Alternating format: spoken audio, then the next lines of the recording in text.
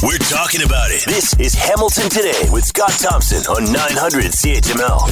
Hey, it's Hamilton Today. I'm Curtis Thompson, Scott's son. Major Tom McKay is on the board, while Will Erskine booking the guests. In the newsroom, Diana Weeks.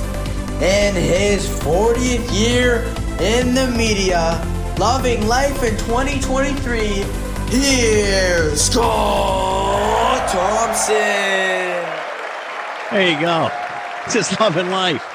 It is Hamilton Today. Great to have you along. We've talked about these scams and situations many times, and you know, it just keeps happening over and over again. So obviously, more communication is the key here, and the more you get these stories out, the more people will at least be aware when something suspicious happens to them. But an online relationship left a Norfolk County resident in tears and out a tremendous amount of money in what police are calling a romance scam.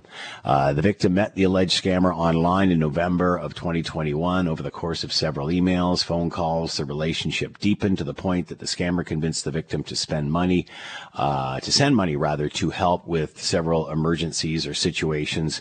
And by the time the victim went to police to report this, $200,000 gone. Let's bring in Constable Ed Sanchuk from the OPP out in Norfolk. He is with us now. Ed, thanks for the time. Hope you're well.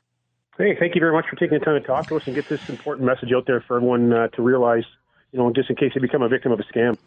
This is, and again, obviously, Ed, not the first time we've heard of this. It happens a lot. So, you know, it is good to keep telling these stories and at least make people more aware of them. And this is certainly not the first time. This is a typical kind of scam. Tell us what happened here.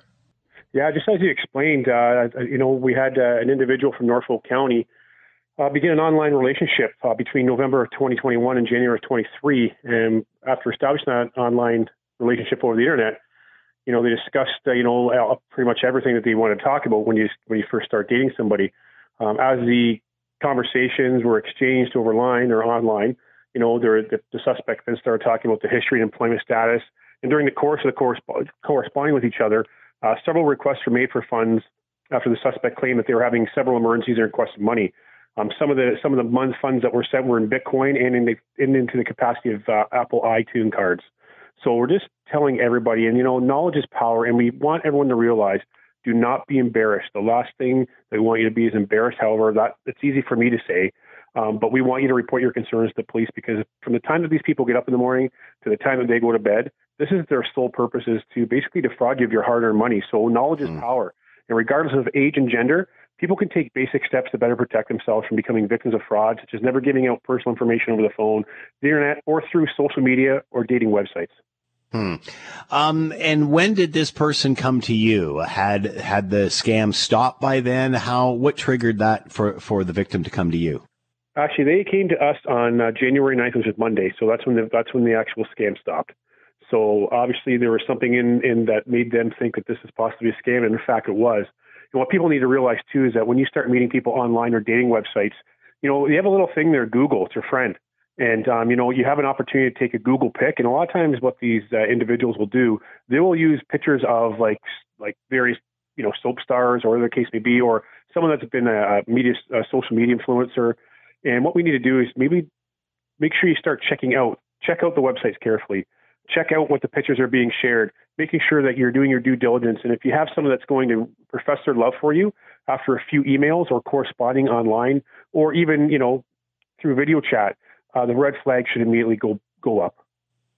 And is with this situation, what's your chance of catching them, Ed? Have they already come and gone? Is there any way to follow up at this point? You know, it's still early in the investigation. However, you know, where the money was transferred, we're going to have our crime unit look into this. Obviously, this is a lot of money. This is $200,000, and you know, this is absolutely devastating for this individual. And again, this is not the first one that's happened in Norfolk County. We've had several in the past. One not too long ago was close to $800,000. So it's just a reminder that, you know, if anyone calls up and starts professing their love for you, starts asking you for money, you know what? Just, you know what? Do not send anything. That's pretty much the message we're getting out there. And because of the frauds that are occurring in our communities, I am setting up an open night here in Norfolk County in February to have an open night with all of our community members to come in and learn more about fraud And the best way to do that is to make sure that we have a good conversation with people. They can sit down at their dinner tables and talk about what's happening. And also the Canadian Anti-Fraud Center, which is a great resource of information. And, the little black book of scams, if people want to Google that as well, to show all the types of scams that are occurring in our communities. We've certainly heard, especially with the senior scams and such, grandkids will call, or somebody, alleging that they're your grandkid, or somebody representing them. They're in trouble. They need help. You need to send money, blah, blah, blah. Do you know, and can you tell us anything how this all initiated? Did it initiate with an online dating site, or how did it actually start? Well, this one in particular did initiate with an online dating website, and this is where they met this individual. But just speaking of the grandparent scams, the emergency scam it's called as well. The problem we have is that, when you get called at 2 or 3 o'clock in the morning and all of a sudden you start hearing somebody on the other line sobbing, you're thinking, hey, Grandpa, is this you? Yeah, it's me. Is this John? Oh, yeah, Grandpa, it's John. I'm in jail right now. I need money because I need bail. I've been in a car crash, or I've been arrested for impaired driving or drugs, whatever the case may be. And then all of a sudden he passes, or she passes the phone over to a lawyer. And then that now gets another person involved, which makes it more believable, and now gets passed over to someone claiming to be a police officer. So there's so many scams out there. They will go and do their best to try and make you believe that you're actually speaking, to a loved one, or to a police officer, or to a lawyer. So we time and time again talk about this through the OPP with our Fight Fraud presentation, and we've done 50 or 60 presentations last year, and we're going to continue to educate the public, because it's our goal to make sure that we stop people from becoming victims of fraud in our communities. And basically, Ed, in 30 seconds, your advice here, just if you suspect something, obviously follow it up. If the red flags go up, follow your instinct. Absolutely. Don't give out any personal information, email, or when you're chatting online. You can use your computer to your advantage. Educate yourself. Check out the person's name, the company. Again, they can make up fake names. So it's not always easy to spot scams, and new ones are invented every day. So knowledge is power. So stay on top of scams, inform yourself, and talk to your family. All right, Constable Ed Sandchuk, Norfolk County OPP, talking about a scam going on out that way, and it is everywhere. It happens over and over again, and just be aware. Ed, as always, thanks for the time. You well? Thank you very much. Take care and stay safe, everyone. Another legendary classic rocker has died. This time, guitarist Jeff Beck. Didn't hear a lot from him out front, more behind the scenes. You certainly heard him, that's for sure. Alan Cross is with us, host of the Ongoing History of New Music. And with us now, Alan, thanks for the time. Hope you're well. Happy New Year. No, you can't say that after January the 7th. Stop. Oh, is that right? Oh, man. I'm thinking, well, if I haven't talked to you since last year, then I'm good for it. But no, I stand corrected. And, after this weekend, I will drop it for sure. So what are your thoughts here, Alan? As I said, this guy was often heard, but not necessarily known a lot about. He was behind the scenes. Did he want to be a star? Did he like that whole band experience and being out front? I think he did to a certain extent. He was not a singer. He was not a front man. He was a guitarist. In fact, the best way a lot of people have described him is the guitarist's guitarist. He was one of the three original guitar heroes, the other two being Jimmy Page and Eric Clapton. All of them played in the Yardbirds. Jimmy Page will be remembered forever because he was part of Led Zeppelin. Eric Clapton will be remembered forever because he had a bunch of solo hits on his own. Jeff Beck, a little bit different in the sense that he was, like you said, in the background and preferred to let his playing do the talking. He never really had what you'd call hits. He had a few songs that did okay. Never with him as a lead vocalist. He would get Rod Stewart to do it. But he wanted to be known for his guitar playing. And if you talk to serious guitarists, they will tell you that he was the best. Yeah, you can have your Claptons, you can have your Hendrixes, you can have your Pages and your Eddie Van Halens, but if you know anything about the guitar, Beck was the best. There was something about his playing, his tonality, the textures of what he did. He never overplayed. It was always very tasteful. There was one concert in 1983, Ronnie Lane's ARMS concert, which was raising money for multiple sclerosis. And I think that was the first time that Page, Beck, and Clapton were on stage together. Now, you can go online and find video of that, and you may think to yourself, my God, Beck blew those other two guys off the stage. You talked about his style and how he played. You see him playing without a pick, a very sort of softer style. I don't know if that's the right word or not. So how do you differentiate him from those others you were talking about in that group that formed the Yardbirds? How were they different? He was an experimenter like the other two guys, but he went off in some different directions. He used a lot of reverb and echo and fuzz and distortion and crazy amp and pickup setups. He did all that sort of stuff. But he also, more than the other two guys, let a little bit of jazz creep into what he was doing. My Jeff Beck introduction was through an album called Blow by Blow from 1975. And there was one track on there that was a rock radio hit called Freeway Jam. It's an instrumental, and it's a really, really tasteful piece of guitar playing that has all kinds of progressive jazz elements in it. And, people would listen to that and go, wow, that's pretty cool. It's different. Beck had a sound, and his sound was, like you said, he often played without a pick. And he wasn't about necessarily the crazy, wild, over-the-top solos. He did solo, of course, but there was something different about his. Maybe a little restrained. You talked about he experimenting and such, and was oddly enough a fan of Les Paul, "How High the Moon," which if you know the history of that song and the technology behind that and the production behind that, he seemed to be more interested in that side of it. I think so. He was also very much of a studio guy, wanting to know how he could use the recording studio to further the journey to get that sound in his head. And if you listen to Beck album after Beck album after Beck album, and the guitar tone changes, and the style, the playing style. I mean, you listen to a song like with the Yardbirds, for a song like Shapes of Things, for example. You listen to that, and then you fast forward ahead 5 years, and you can hear the growth and the change of what he was doing. But it's interesting. I think a lot of people right now are hearing about Jeff Beck for the first time, especially a lot of young people. Like, who's he?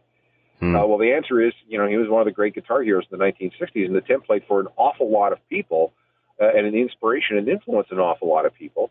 So if you're a guitarist, you got to go back and check him out. I would start at the beginning, start with the Yardbird stuff, and then move slowly through his discography. And you can even go all the way to the end. The last record he did was with Johnny Depp, and in fact, he was touring with Johnny Depp.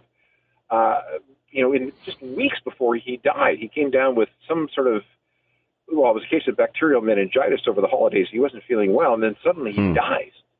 So this is, he was 78 years old.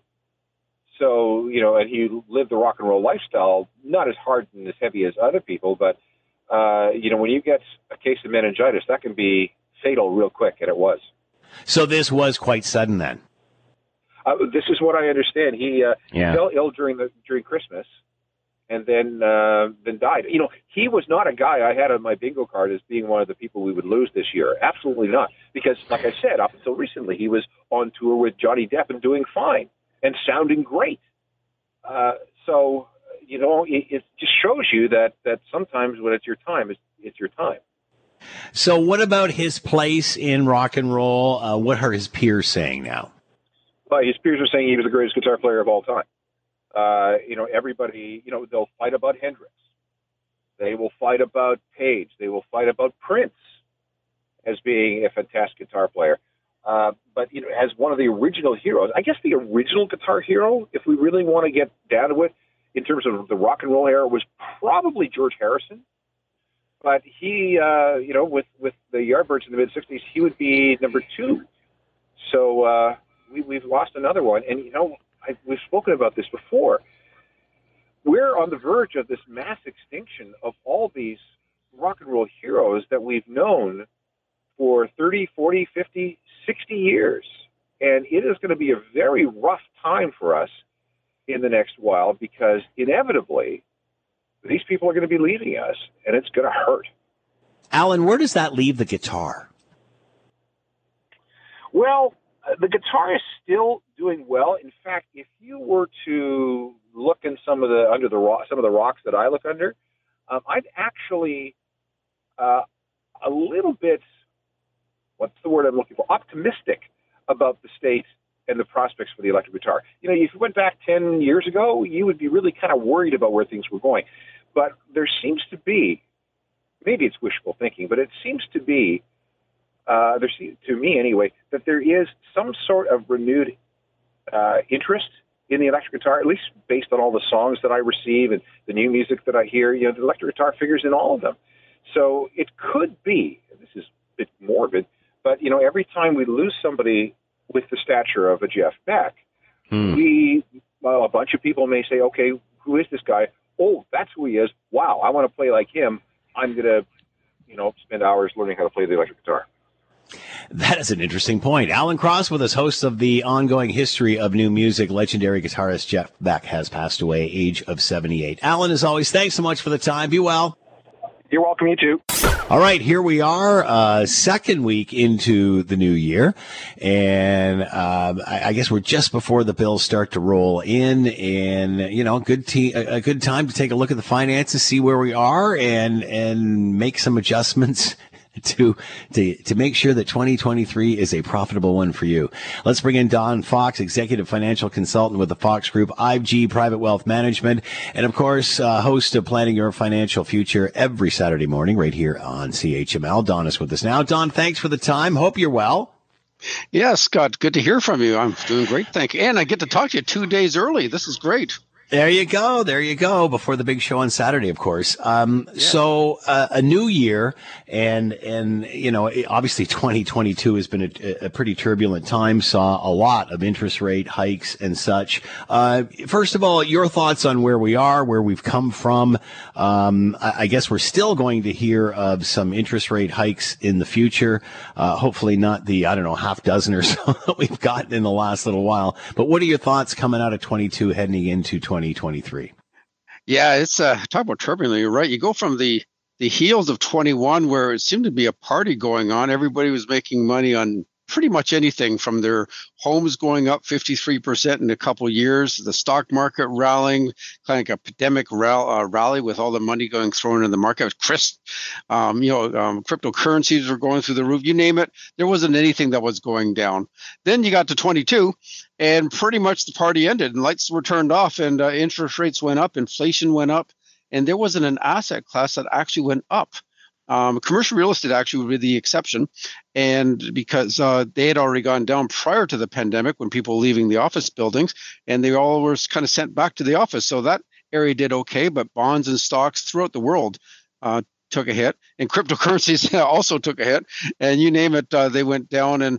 But the good thing is interest rates rose, and from an investment standpoint, it's actually a little better to have a little higher interest rates. So at least a fixed income portion of your portfolio is now starting to make money, because there was a time where, back in the pandemic, where you're making 0.5%, and that's you should have some fixed income in your portfolio, and you're not doing very well if you're making less than 1%, or even if you were making, say, 1 or 2%. So now that area is done pretty good, and here we are coming into 23, and what do? It still comes down to creating a balanced portfolio. I know last year it didn't work out well for pretty much any investor, but that's an aberration. 4 to 5 years are positive in the stock market, sometimes only 3 to 4 years, but generally speaking, you're going to have a lot more ups and downs. And the bond market is usually positive, but when interest rates go up that quick, it also had a negative year. So speak to your financial advisor and make sure that, see what opportunities you have. Maybe there's some rebalancing on the heels of last year. So that being said, we are heading into a new year, or we are in a new year. It's January. I know that this is all about planning and crossing your T's and dotting your I's. So what should you be doing at this time of the year? How do you get ready? How do you set yourself up for the year? Well, great question, Scott. And you know what? I think people get a little kind of, I could call it lazy, if you will, if they're making, there's almost this feeling they're getting rich because their house went up in value so much, and they start spending money. There's this net worth. Oh, my net worth's up, and they start spending money, and interest rates were so low, so they kind of started spending things they may not have normally bought. And this is a great time, if not earlier, actually. But January is always a good time to sit back and say, okay, what do we need? And literally go through all your bills, and you may have picked up a lot of kind of pandemic expenses, such as, Disney Plus or, Amazon bills or some of the food services and some of the subscriptions, call it, that you may not actually be using anymore. And so, start maybe getting rid of some of those and take a real close look at what are you spending on, say, dinners out and some of the, discretionary items. And do we still need to? And really on the debt side, if anybody is in debt, well, there's a lot of people in debt, but for those that are in debt, rather, the interest rates are going up or have gone up. And sometimes it makes sense just to really pay attention on the cash flow. And it always makes sense to, it always makes sense to watch cash flow. But where the interest expense lie, you should maybe say, okay, is it time to consolidate? Can I pay off a certain debt and increase my cash flow? And maybe if my mortgage is coming up, what should I do? It's super important with the increase in interest rates to watch the liability side of your balance sheet. Don Fox with us, executive financial consultant, Fox Group, IG Private Wealth Management, and of course, host of Planning Your Financial Future, coming up every Saturday, right here on Saturday morning on CHML. Don, as always, thanks so much for the time. We'll chat Saturday. Be well. You bet, Scott. Thanks so much. Bye now. If Scott Thompson isn't satisfied with an answer, he'll delve into the issue until he is. You're listening to Hamilton Today with Scott Thompson on Hamilton's News Today's Talk 900 CHML. St. Catharines explosion earlier this morning, about 6:30 this morning at a chemical plant down there. One worker has been taken to hospital with burns and such, waiting to hear more on that. At this point, it looks like the fire has been contained. But again, it is still an active situation. Let's bring in Brittany Rosen, Global News, digital broadcast journalist, and with us now. Brittany, thanks for the time. Hope you're well. Thanks for having me, Scott. Same to you. All right. Before we get to the fire and the condition and what is going on now, what can you tell us about the person that has been injured here? Any more updates there? What do we know? The updates do not go beyond what the fire chief briefed us on just a few hours ago. It was a worker at the site. It's believed this was one of the only employees who was in the building at the time. Again, this happened at around 6:30. That's when eyewitnesses started to hear those explosions. And at last update, that person was rushed to hospital with critical injuries. And what do we know about this plant? We understand there's chemicals, hazardous materials involved. What do we know about this plant? What do they do?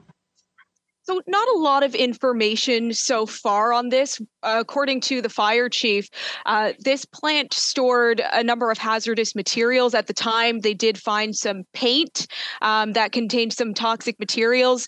It's unclear at this point how many substances were dispersed into the air, but that is being investigated by the Ministry of Environment, who was on scene and in the area conducting air quality tests throughout the day. So that's all the information that we have on these chemicals. But I know that was a big concern because the fire chief said that if they wanted to make sure these chemicals were clear before sending residents back, because this type of chemical, if it heats up, it could cause additional explosions. So definitely high concern when it comes to that. So obviously, the fire department concerned about the hazardous material from the beginning, hence the evacuation. You said there's air quality people there now. Any idea when the people in surrounding area get to go back? I think that is the update that we're all waiting for. When there was a press conference around 1 p.m., the fire chief and the mayor did say that we would get that update around 4:30. So, I'm just checking. I'm monitoring the Twitter feeds right now. I do see from St. Catharines Fire that the fire is now under control. But in terms of sending residents back home, we have not seen an update on that front yet. There's more than 50 of them displaced. They've been staying in a local aquatic center throughout the day. We're not sure if that's the exact number, but that's the number of people that were reported to be staying at that aquatic center. So it's really going to be based on a couple of factors on when residents can be sent home. Again, that update should be coming in a few minutes from the city and the fire department. But it really just depends on when they clear all of those and they make sure that there's none of those toxic or harmful chemicals that are in the air or in the environment. So crews have been working all day. There's also been a hazardous material company that's been called in to make sure that none of these chemicals seep into the water system. So there's all of those aspects to monitor when it comes to this investigation. So when it comes to residents being sent home, they got to get the all clear that there's no more of these toxic chemicals in the air. So again, that's just what we're waiting for at this point. How close is this plant to residential areas? It's extremely close. I mean, we spoke with one woman today. She's a senior. She's been living there for close to 30 years. She said she lived roughly 400 meters away from the plant, this industrial area. And she brought up concerns with this type of company being in the area. She says the city, needs to address this because she said there's been an explosion like this, not to this extent. She said this is the worst it's ever been, but she says that there's been concerns when it comes to companies operating with hazardous materials in the area. So it's extremely close to homes and as well as businesses. What about other damage? I thought I saw or read earlier on that a neighboring business had also caught fire or such. Is this contained to this site, this building, or was there other structures involved? From the update that to my understanding, it's mainly this company. I don't have this information on neighboring businesses that were impacted or the extent of the damage that has hit neighboring businesses. Don't have that information right now. So what are they doing now? Just still trying to put this out? What is the scene like at this point? So I'm just a few minutes away from the scene. I'm just working on my story for television, which you can catch at Global News at 6 on Global News Toronto. But at this point, from on Twitter, they are saying that they are just putting out the hot spots. The Ontario Fire Marshal is still on scene to start their investigation. Enbridge is also on site securing some gas lines. My cameraman that's on scene right now, he says that there are a number of residents there that are trying to get back in. Unfortunately, it looks like that's not the case right now, but we're hoping that they are able to return back to their homes before the end of the night. All right. Brittany Rosen, Global News digital broadcast journalist, is talking about the St. Catharines fire and where we are right now as obviously some homeowners waiting to get back in. Make sure you're watching Global News tonight for more on all of this. Brittany, thank you so much for the time. Be well. You as well. Thanks for having me. Take care. We certainly know, if you are a Bills fan, what it's been like over the last couple of weeks. And of course, last week's game against New England, and hearing the news that Damar Hamlin was on his way to a recovery. Boy, it seemed like there was a lot of magic. Let's bring in Steve Foxcroft. He has been on the Buffalo Bills chain crew for 30 years, working the game this Sunday against Miami. That will be a barn burner. And of course, last weekend against New England. To talk more about all of it, Steve Foxcroft is with us. Buffalo Bills chain crew and vice president of Fluke Transport in his spare time. Steve Foxcroft with us now. Steve, thank you for the time. I hope you're doing well. Yeah, I'm doing great, Scott. Good to be with you. So is every member of the Foxcroft family involved in officiating in some way? Can we go and see any game without knowing that they're there or involved in some way? I guess with a whistle, the answer is no. Yeah. But man, it's like there's so many officials in this game, in this family. How do you explain that? You should see the family, all of us sitting around watching a game. It's ridiculous. We're always critiquing things and saying this should be this way, this should be that way. It's crazy. It's funny you should say that, Steve, because I thought you were going in a different direction, which was my next question, because I was going to say, what is a family dinner like with you guys? Because I can just imagine, there's whistles, all of a sudden your napkin comes off your lap, there's a flag in the play because someone spoke out of turn or what have you. I can just imagine what a dinner gathering's like with you guys. It's crazy. We all tell our stories about the good thing too. Like we overlap a little bit, but Dave Dave, my brother, he referees football. I do basketball. I overlap with the football into the Bills chain crew. He does the CFL all the time. His boys are into refereeing. My brother Ronnie and I referee basketball together all the time. My dad, of course, he's done it all in refereeing too. So it does get a little hairy. And we always remember, like, we go back to history of games we had or situations we had. So they always come up. We recycle a lot of the same old stories, right? But we still laugh just the same amount. I was asking your brother this once because, like, obviously as a player, as a fan, I mean, you get incredibly emotional. Obviously, officials cannot do this, but you must be able to feel that energy on the field just as the players do when you've got a really tight game. Do you feel that? Is it different then? Absolutely. You definitely feel it, especially in somewhere like the energy of a building with the Bills, 71,000 people. You could feel it. And it was interesting. Or, as a referee, too, you feel it in a different way. You feel it in the intensity. And sometimes, you got to kind of clamp down. Like, how they say in hockey, they put their whistles away in the third period or overtime. Yeah. Well, it's kind of the opposite sometimes, where you have to make a few calls because you feel the game getting away from you.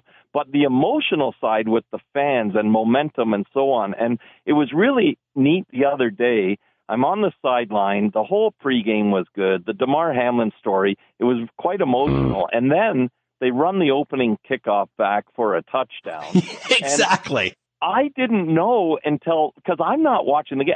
The one thing, I never get to watch the games on TV. So, like Jack Armstrong on the Raptors, the greatest and so entertaining. I hardly ever get to listen to him because I'm at the games. Well, same with the Bills. And I didn't realize until I got home and watched the game over that Jim Nantz, the CBS lead anchor or lead play-by-play guy, his call of that touchdown run kickoff was sensational, and he called it storybook. And I think we all thought that, but he thought it enough to say it, right? And when I got home and saw that after, it gave me chills all over again because it was just the right thing to say at the right time. So my brother-in-law was lucky enough to be at that game, and I was texting him about it. But what was it like? How was it different? Because obviously just before game, finding out Damar Hamlin making a recovery, the team's jacked up about it. Did it feel different? What was it like that weekend? It was different in that it was an emotional, you came from two days of being numb, right? And worrying and just wanting to hear something to some good news. But I'll tell you where it was different. The New England Patriots have had our number for 20 years. Yeah. And when I say our number, now I'm talking like a Buffalo Bills fandom and so on. I'm neutral when I'm doing my job. But the New England Patriots have had our number for 20 years.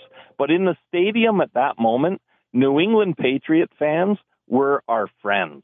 Yeah. Everybody was getting along. Everybody was emotional. And then, again, another thing I saw when I got home afterwards, the outpouring across the league, the stadiums across the league. When I saw Russell Wilson wearing number 3 and his opponent wearing number 3 walk, just the two of them alone, to center field and kneel and pay respect, I was numb from that in another way, in a good way. It was sensational. But to your point, the emotion in the stadium was amped up, a little bit different than just like, let's knock their heads off, let's do this, let's do that. It was like a emotion of a sense of relief almost, and fandom, and we're all in this together. It was like how the world should be. It was really a neat feeling. That's an interesting point, Stephen. I'm getting goosebumps as you're telling me that story. But I asked somebody, a psychologist or whatever, earlier on in this week, do you think stuff like this unites us? Considering where we are, and we don't want to get political, whatever, but a lot of division in the world, this stuff helps. This is what we need. We do, and we need it more often, right? Because I think it wears off too quickly. It's kind of like the cop at the side of the road with the radar gun. Boy, oh boy, you look at your speed limit, don't you? And then maybe 10 kilometers down the road, you're maybe driving a little too fast again and not paying attention. And it's the same sort of philosophy of we need it to last longer. I want this to be something we all feel and get along together all the time. Here's hoping. So I don't want to put you on the spot here, but what do you learn from someone like your dad when it comes, business would be one thing, but when it comes to officiating, what did he teach you guys? What do you learn from that? He said, call what you see, call the obvious, right? Like, don't make up stuff. And that was where that game was well officiated, I thought. There wasn't all these little ticky-tack flags coming in, killing drives, so on and so forth. But my dad just, he taught us just by example. He didn't have to tell us very much. We just have to, you do what you see, right? And my dad, he's just the best for that. He just leads by example in every facet of life. Like when he came out with his book, which I'm sure you've heard about. Yeah. Yeah. Like, wasn't it? It was completely different from what I was expecting. I was expecting a biography, but it was just those 41, yes, and then the one extra little short stories that's what Dad is to us day in and day out, right? Those 41 little short stories of leading by example. And it's great that, we get to see it every day. That's great. But one day we got to get that biography out of him in a real deal. All right. We only got a few seconds left. Miami this weekend. That's going to be a barn burner as well. Yeah, Miami, unfortunately, they're undermanned. They've lost their quarterback. They lost their backup quarterback, Bridgewater. So they're playing with a kid who pretty much has more interceptions than completions. So the Bills should take care of business. Miami's they have no offensive line. Their Pro Bowler is out, too. So it should just be the Bills taking care of business and earning the right to play probably Cincinnati, which will be another emotional game, but this time it'll be in Buffalo. Wow, what an exciting way to make a living. Steve Foxcroft with us, Vice President of Fluke Transport when he's not in the Buffalo Bills chain crew, watching it on field level, and some incredible stories. We'll have you back and hear some more of those. Steve, thanks for the time. Be well. Good luck this weekend. Anytime, Scott. Go Bills. You're listening to the Hamilton Today podcast from 900 CHML. Coming up the end of January, the Prime Minister going to be in town for a couple of days with his cabinet. There you go. It's where everybody shows up to Hamilton, including the Premier today and Vic Fedeli, Minister of Economic Development and Job Creation and Trade. He is with us now. Vic, thank you for the time. I hope you're doing well. Yes, it was a really great day to be in Hamilton today. We had a lot of fun. All right, so talk about coming to Hamilton. Why were you here? What were you talking about? What's the big news? Lots of announcements. The first was a big investment from Beanbowl Canada. They are the makers of lots of our bread products, and so that was exciting. They're investing $15 million in a new facility. They make Dempster's and Bellagio and Stone Mill and other breads. They're going to be making the tortillas there because there's really been a shift from sandwiches to wraps. And so they're reacting to the market, investing $15 million. And so the Premier was there today and joined by several cabinet ministers and several MPPs and just celebrating the investment. It's amazing how industry has exploded on Hamilton Mountain once the expressway was built and such. It seems every time you drive along there, you're seeing something new come up. Yeah, there's a great industrial park there. Beanbowl was the first one. Yeah. And really became the anchor tenant. And so we're really excited to see them do what they're doing and to talk about, hopefully even more expansion in the future. From there, we're over at Dofasco. Dofasco is investing, I should say, $2 billion to get off of coal and make steel with a high arc electricity furnace, which means that steel that goes into our EVs that will be built in Ontario will be green steel. So that was a really important investment update to see how their investment is coming along and to meet with many of the men and women who work at Dofasco. So that was a very, very good tour, very exciting tour over there as well. Let's talk for a little bit about that, Vic, because I find this absolutely fascinating. Because anybody that spent any time in Hamilton knows about the steel mills, knows that the coal comes in and what we need to burn in order to create what we create. Getting that steel mill off of coal is a massive, massive undertaking. I mean, I can remember when we stopped burning coal in Southern Ontario for electricity and such, how much of a difference it made. This is going to make a visible difference in Hamilton once it is done. Is that accurate? Oh, absolutely. This is an electric arc furnace technology. So this is also, by the way, equivalent to taking 1 million cars off the road. Yeah. So this, it's a whole new next generation. There'll be, the skills that the next gen workers will have will be different, but these are going to be rewarding, high-paying jobs. It's well underway. Equipment's on order. They showed us, how sort of like half the plant basically will be gone and replaced with this, and yet just how it's all being modernized. It was so exciting to see that. And, of course, again, the significant reduction in the CO2 emissions of 3 million tons every year will be removed. So it's exciting. How concerned are you about electricity production and having enough to do this? Because I'm guessing, once you turn that on, all the lights in Hamilton are going to dim. And of course they won't. But is this a separate plant with natural gas feeding it? How are you going to power this thing? Yeah, so we meet with the Minister of Energy from my Ministry of Economic Development. Every time we have new projects that are coming down the pipe, we meet.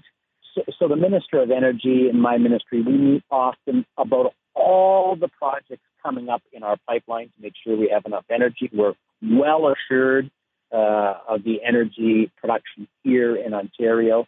And by the way, it's also very clean energy that we produce in Ontario, 94% clean energy. Mm-hmm. So we are assured of the supply. And this is the message, that I took when we were in Japan and Korea and in Germany at automakers and battery plant prospects, that we've got a lot of energy. It's clean energy. We've got a great workforce, 65,000 STEM grads every year. That we just get into the whole message of Ontario. We really are firing on all cylinders. I will tell you, Scott, we are also in Stony Creek today. There's a company called Bartec, and they make certain ingredients that go in foods, a malic acid and a fumaric acid, to be technical. They're investing $175 million in a brand new plant in Stony Creek. I mean, this is the kind of activity that's happening in not only in Hamilton and region, but right across Ontario. It's lots of companies, lots of investment, lots of employment, and lots happening in Ontario. We're just on all cylinders right now. Vic Fedeli with us, Minister of Economic Development, Job Creation and Trade in the Hammer today, along with the Premier, talking about economic expansion and where we're moving in the future. Vic, thanks for the time. Be well. Thanks, Scott. Much appreciated. When there's an issue, Scott is all in on getting to the heart of it. This is Hamilton Today with Scott Thompson on Hamilton's News Today's Talk 900 CHML. We've been obviously watching this story since this morning, early this morning around 6:30. Fire crews called to a Port Weller East area of St. Catharines after multiple explosions woke the hood up. Starting, I guess, around 6:30 this morning in a hazardous materials company plant, Kiefer Road, not far from Seaway Haulage Road. And about 50 people, I guess, evacuated from nearby homes in the area. And the fire was contained in about 3 hours, which is where they are now. And but obviously still on the scene as this continues to smolder. Let's bring in Matt Cisco, Mayor for the City of St. Catharines, and with us now. Matt, thank you for the time. Hope you're doing well. It's definitely been a difficult day, but I think we have some positive news on the horizon for us. Man, I can just imagine what you're going through, especially when this all starts at 6:30 in the morning and you really don't know what you have on your hands. Give us an update. Well, first, let's start with the employee that was there. Do we know anything more about the victim and the person that was injured? All that I know at this point is that they've been transferred to Sunnybrook Hospital and they were in critical condition. And so we're obviously thinking and praying about them and hoping they make a recovery. And as far as we know, only one employee on the site at the time of the explosion? Yeah, that's what the fire services have said. There was only one employee there at the time. And so I think that's a lucky piece of information today. All right. So where are we now? We understand that the fire is contained. It's not out yet. There's still some smoldering there. What is the site like now? Well, it is controlled and contained. Fire services have been battling it all day, obviously. But we also know it spread to the adjacent building. And so we know that there was a cave in there. But that seems to be the only damage in the area, is just those two properties, which is also a piece of good news. At this point, there were about 115 residents that had registered at our evacuation center. We still don't have a total count of how many homes were evacuated this morning, but they have been given the okay to go back to their homes at this point. Ministry of the Environment has been on site doing, because it's a chemical plant or a chemical facility, they've been doing a lot of air and water testing to make sure that the air quality was okay. They've given the okay now, so residents are able to return to their homes. So that's good news. So that means everybody can go home. There's nobody still stuck at shelters or what have you. They can all return. That's right. The Ministry of the Environment said the air quality is fine, and that was the biggest concern from our perspective, was making sure that the air was breathable and was safe. And the ministry's confirmed that. So we'll be winding down our emergency evacuation center at the Aquatic Center in Midtown, and we're hopeful that everybody gets home quickly and they're able to finish the day a little bit easier than they started it. So how close was this plant to residential areas? How concerned are you that there's hazardous materials that are relatively close?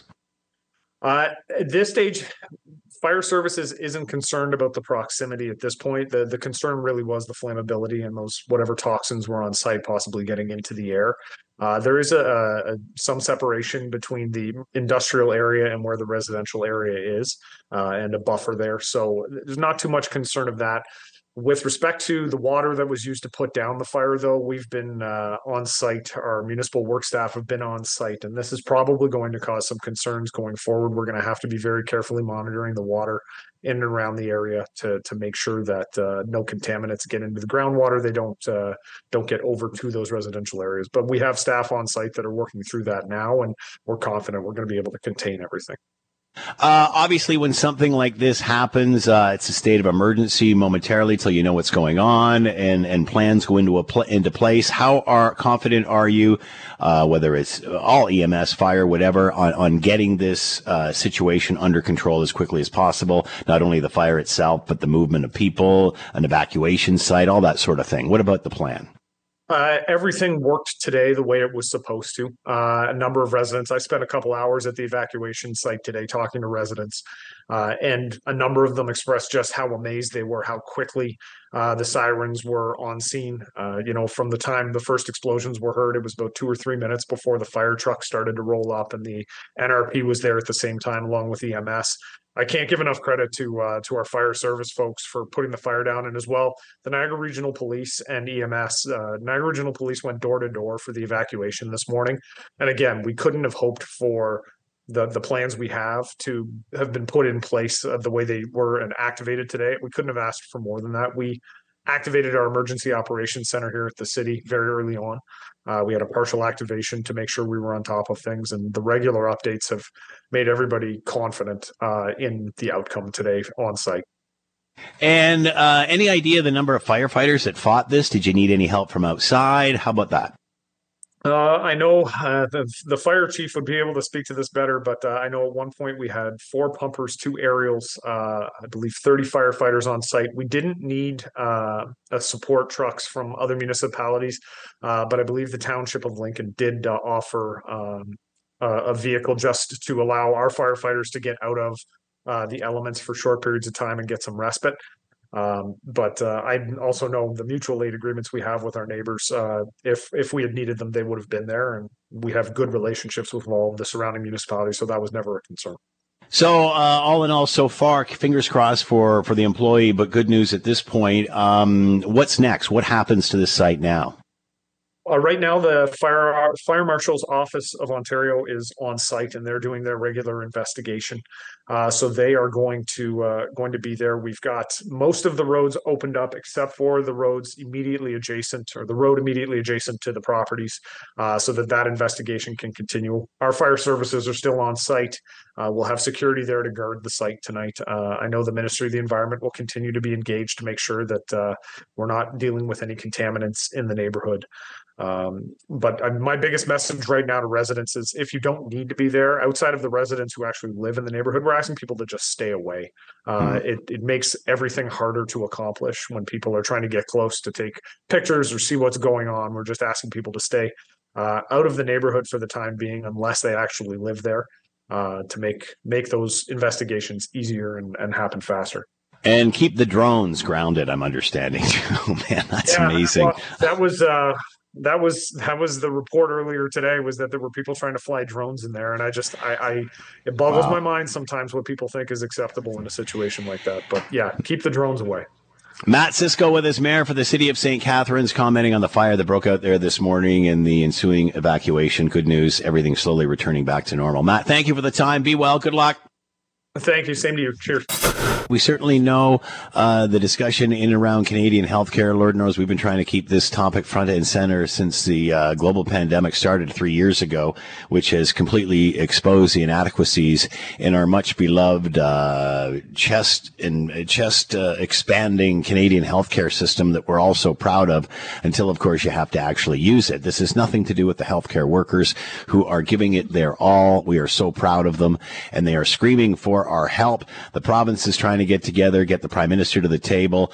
The Prime Minister says, I'm not coming. If you want money, you gotta have concessions. You gotta bring reform. Well, what the heck is reform and what the heck are concessions? Can anybody talk about it? And if it's this easy, why did we not do it 1, 2, 3 decades ago? 3 decades ago.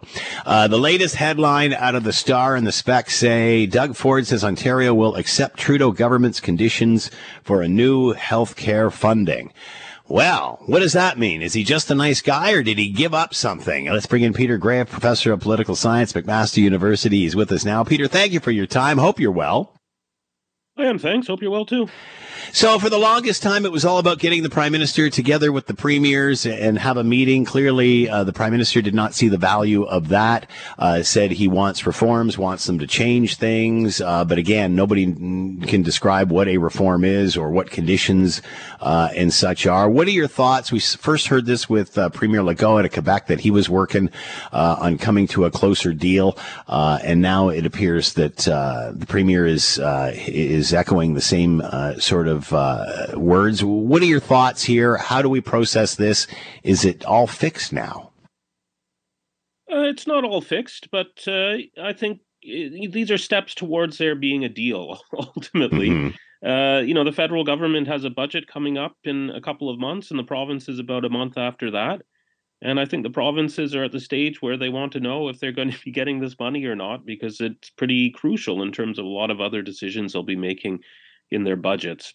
And so I think we saw a bit with Legault, and I think a lot with Ford with this statement, that some of the provinces that would have been holding out against the idea of taking on more conditions are now willing to discuss them if it brings the federal government to the table and brings them closer to having a specific deal. The Premier was quoted as saying, conditions, that's the least of our issues right now. Are we fighting a game of semantics here? It's how it's positioned. Everybody's looking for a win. Well, I mean, we have a constitution which says that our provinces really have the power over healthcare. And here we have a federal government trying to tell the provinces, what they should be doing in that area of the constitution. And so that's an issue that gets Quebec, but also often Alberta, upset. A number of other provinces who say, well, the federal government aren't exactly great in the little bits of healthcare that they're meant to do with veterans and Indigenous people in this country. So how are they telling us to run healthcare systems? So you have provinces who, will push back against the federal government. Ontario sometimes lines up with the provinces in this, but I think with Ford making this move, it makes it much harder for the provinces to stand out, because the poorer provinces are already, I think, keen to take this money because they feel they need it. And so now with the biggest province coming in that direction, it really leaves Alberta and to a lesser extent Quebec standing out a bit by themselves. Will we ever really know what these reforms or concessions or whatever the conditions are were? I mean, we hear the government constantly talking about, the federal government, about a database so everybody can know what's going on across all of the provinces. That, of course, common sense makes great sense. It's a great idea. But again, I'm not sure that's going to fix or is one of the most primary concerns with our healthcare system. Will we find out what these reforms, what these conditions are, what they are doing to fix this? Yeah, I'm sure when they come to a deal, there will be a press release, which in very vague terms is going to say what they are. And then, down the road, there will be, agreements between the federal government and the provinces setting those out. I mean, if we look at past ones, in many cases, it's about the provinces coming up with action plans. So, I mean, part of the fixes that the federal government is looking for now is action on home care and on mental health, which they also, got action from the provinces in 2017, which was really the provinces coming up with plans saying, here's how we're going to improve our services in these areas with the money that you're sending us. And, here are the bits of information that we're going to send to the public and to you, the federal government, in terms of improved outcomes in these fields. So, that's what this has looked like in recent agreements between the federal and provincial governments. I think that's likely what we're going to see again. I think for a lot of Canadians looking at it, they would say, well, this isn't really that kind of strong in the way of conditions. It's probably not going to produce huge convergence in what our provinces are doing on these things. But that's the way the federal government, I think, pretends, when it postures to Canadians, pretends to be saying to be leading on healthcare, even when the big decisions remain in the hands of the provinces who are running these large and complex systems. So is this the same old, same old? I mean, is this any different than anything we've been doing in the past where, provinces start complaining, so the government comes in and puts some Band-Aids on or helps them out in some way, whether it's is this the systemic change that we've been looking for? I mean, I've heard many say there's two options here, and to make it very, very, very simple. You can either keep throwing lots of money at the same old system, or you can try to actually fix the template and the way that you're doing things. Is that what we're doing here, or is it again just, okay, we'll just give enough money to keep everybody quiet, we'll move on? I think from the point of view of the federal government, it's that. I mean, the provinces, do want to change their systems, but they face a bunch of professionals who, in many cases, want the status quo, or want to be compensated for change in ways that don't make sense for provincial governments. So, for a chunk of provincial spending, which in most provinces is about 40% of the tax dollars spent, there's an incentive for the governments to get better results. But there's also an incentive for them to avoid political fallout of taking on very well thought of professionals in the system. And I think that often leads to reforms falling somewhat short of what might be needed. I mean, for how many years have we been trying to improve primary care and access to physicians? But getting the pieces of that together and getting coordinated with the medical associations have been entirely difficult in all the provinces. Well, what does the feds have to give up in any of this? They're looking for their database, but is that all that this money is going to go through? I mean, we've heard the premier, especially in the last day or so, talk about how as soon as you mention the word privatization, everybody tightens up, but points to hospitals like Shouldice and what have you that are specialized in certain areas. They're all private, and you don't pay with your credit card, you pay with your OHIP card. Is there a conversation going on behind the scenes about this stuff? Because I have a hard time believing that this money's all coming because the federal government wanted a database. Yeah, I mean, what the federal government gives up is the fact that they had to tax Canadians for this, and so they pay the price for taxing Canadians, and then they send that money to the provinces rather than having the provinces raise the money themselves. But in return for sending that money, you're right, they can begin to, threaten to not send it if certain conditions aren't met under the Canada Health Act. So I think part of this is shadow boxing, where a number of provinces are starting to make greater use of private clinics to deliver parts of healthcare. And, do they get a quid pro quo from the federal government saying they aren't really going to enforce the Canada Health Act in its most stringent sense, which might, question whether that fits under the condition of public administration. So, yeah, I think that's probably part of the story, too, where maybe someone like Ford says, yeah, I'm fine with these federal conditions for this new money, but the quid pro quo is that the federal government doesn't ask the harder questions of some recent reforms, again, and whether they fit with the Canada Health Act. I'm certainly not an expert on the Canada Health Act, but do we have to make changes there in order to see real reform? I don't think so, but I mean, that would be one way to get to reform. But no, there's also many things that have been, tried and could continue to be tried that fit very much within the parameters of that. Peter Graefe with us, professor of political science, McMaster University, the never-ending challenge to fix the Canadian healthcare system. Peter, as always, thank you so much for the time. Be well. And you too. It's the Scott Radley Show. You can also read him in your Hamilton Spectator. He is with us now. Scott, thanks for the time. Hope you're well. I am great, Scott. How are you doing? I'm doing very well. Interested in one of the topics you're going to talk about tonight. We were talking about this when we got back from holidays and such, especially when we found out, specifically I'm talking about the gang of girls that ended up stabbing the homeless man in Toronto. And I think there was like 6 of them, ranging in age from 13, 14, all the way up to 16. You're going to talk about this tonight. I think one of the things that stood out when we were chatting about it was that instead of it being boys, it was a group of girls. What are your thoughts? Well, what we're going to be talking about is, because we've now had a couple incidents in Hamilton in the last few days with young people involved in horrible things. And there's, of course, that one you described in Toronto with the homeless guy getting sort of gang stabbed. I mean, it's just a bizarre story. And you know, these things, you start to wonder, I start to wonder, and I think, you know, when you hear from people, I think a lot of people start to wonder, is it a sign when stuff like this starts to happen you know, there are always going to be 1 or 2 that happen occasionally. They start happening more, which they seem to be. All right, we're going to have to see if we can get Scott. Can we see if we can get another line with Scott there? He's all over the place there. Yeah, if you can do that real quick. You know, we're talking about the story. Scott is particularly going to talk about at what point do they get charged as an adult. We've had this discussion a bazillion times ever since probably the Canada Youth Act, criminal justice. I forget what it's even called now. Where obviously, if you're a certain age, you are tried as a juvenile and not as an adult. Does that get to the point where kids say, well, you can't touch me, so I'm going to do this? Is that what it is? I mean, I remember many talking about that. All right, Scott Radley, you're back? I am back. Sorry about that. All right. So obviously you're going to talk about, you know, at what point do these kids get charged as an adult? I mean, ever since the Young Offenders Act, or whatever you want to call it now, has came to be, we've had this argument. Do you think it's got to the point where kids are realizing they can't be touched, so they do what they want? Because to me, this goes beyond that.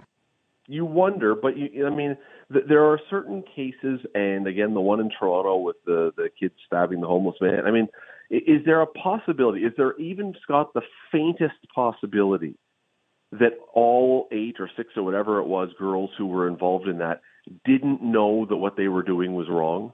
I mean, part of the idea with the Young Offenders Act was that, well, you know, the young brain isn't fully developed. They don't maybe quite know right from wrong. And, you know, you're not fully capable of making informed decisions on your actions because you're not mature yet.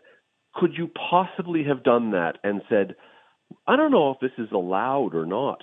There's no possible way, in my mind anyway, there's no way that any of them, or even if one of them was a complete psychopath, could you possibly imagine that 8 of them found each other and none of them knew that this was wrong and what the results of this were going to be? So, you know, at some point, do you not have to say, I'm sorry, I know you're a kid, but your behavior was not kid-like? You know, I think committing a crime, robbery, whatever, that's one thing. Yeah, I can get away with this. You know, I do it so many times, then no one's going to care. But killing a person is another thing. That takes this to a whole different level. That's right. And even if the person doesn't end up dying, we had a stabbing in Hamilton with a kid charged in this one. You know, I come to the point of, you're right. If you shoplift something, I mean, many people listening have probably shoplifted something in their youth. And realistically, you know, could some people have maybe not realized the gravity or the seriousness of it? Yeah, I suspect that's probably the case. And so, you know, when you're a kid doing something stupid, you don't want that hanging over your record and your life forever. But this is, to me, when you get to the point where it's what you're talking about, where it's something where you're killing someone or trying to or doing horrible things. Yeah. Man, I don't know where and when we reconsider. And I know you can. Like in our rules, you could charge them as an adult. Just a question of, should we be doing this more in these egregious cases? All right, it's all coming up on the Scott Radley Show right after the 6 o'clock news. Scott, as always, thanks for the time. Be well. I will, and for the next 2 hours, we'll have a great connection. Just for clarity. Thanks. We're not worried about it. Thanks, pal. Have a good one.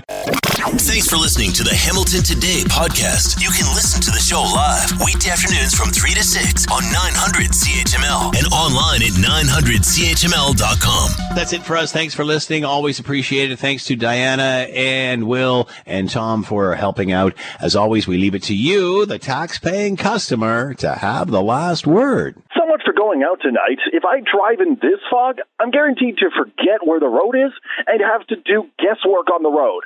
Or, as I like to call it, driving in Toronto.